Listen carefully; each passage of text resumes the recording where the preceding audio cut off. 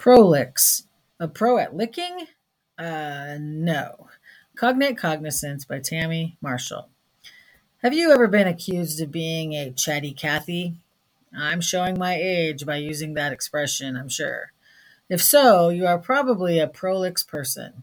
Maybe a prolix Polly, or a verbose Veronica, or a, oops, now I'm being prolix.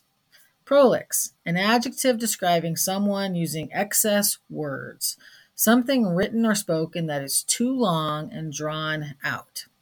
Prolijo, the Spanish masculine cognate of the same meaning. Prolija, the Spanish feminine cognate. One of the many benefits I encountered while teaching a high school linguistics class for a few years was that my own lexicon grew by leaps and bounds.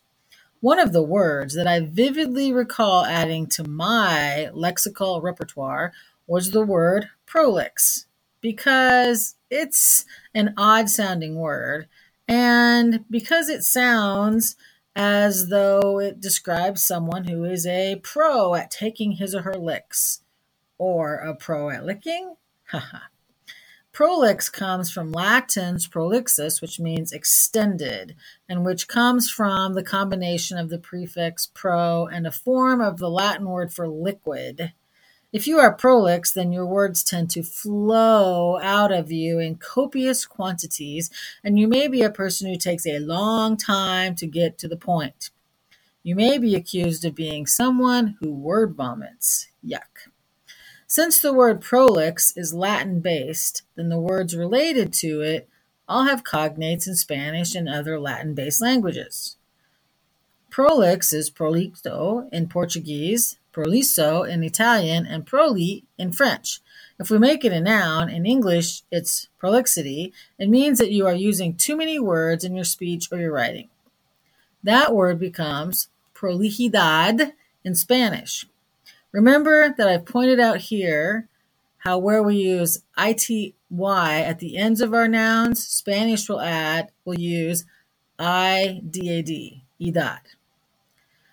Prolixidade in Portuguese, prolicita in Italian, and prolixite in French. Pardon my abominable French pronunciation. I do not speak that language.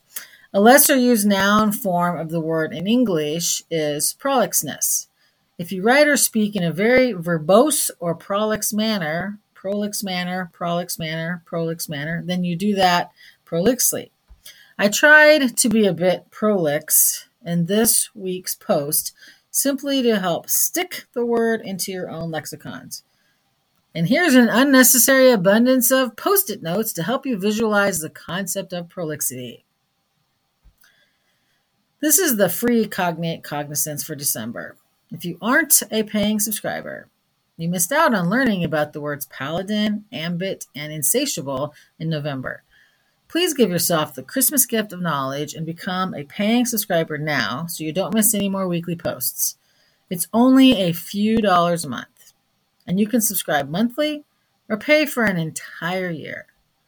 Thanks for your support. Until next week or next month.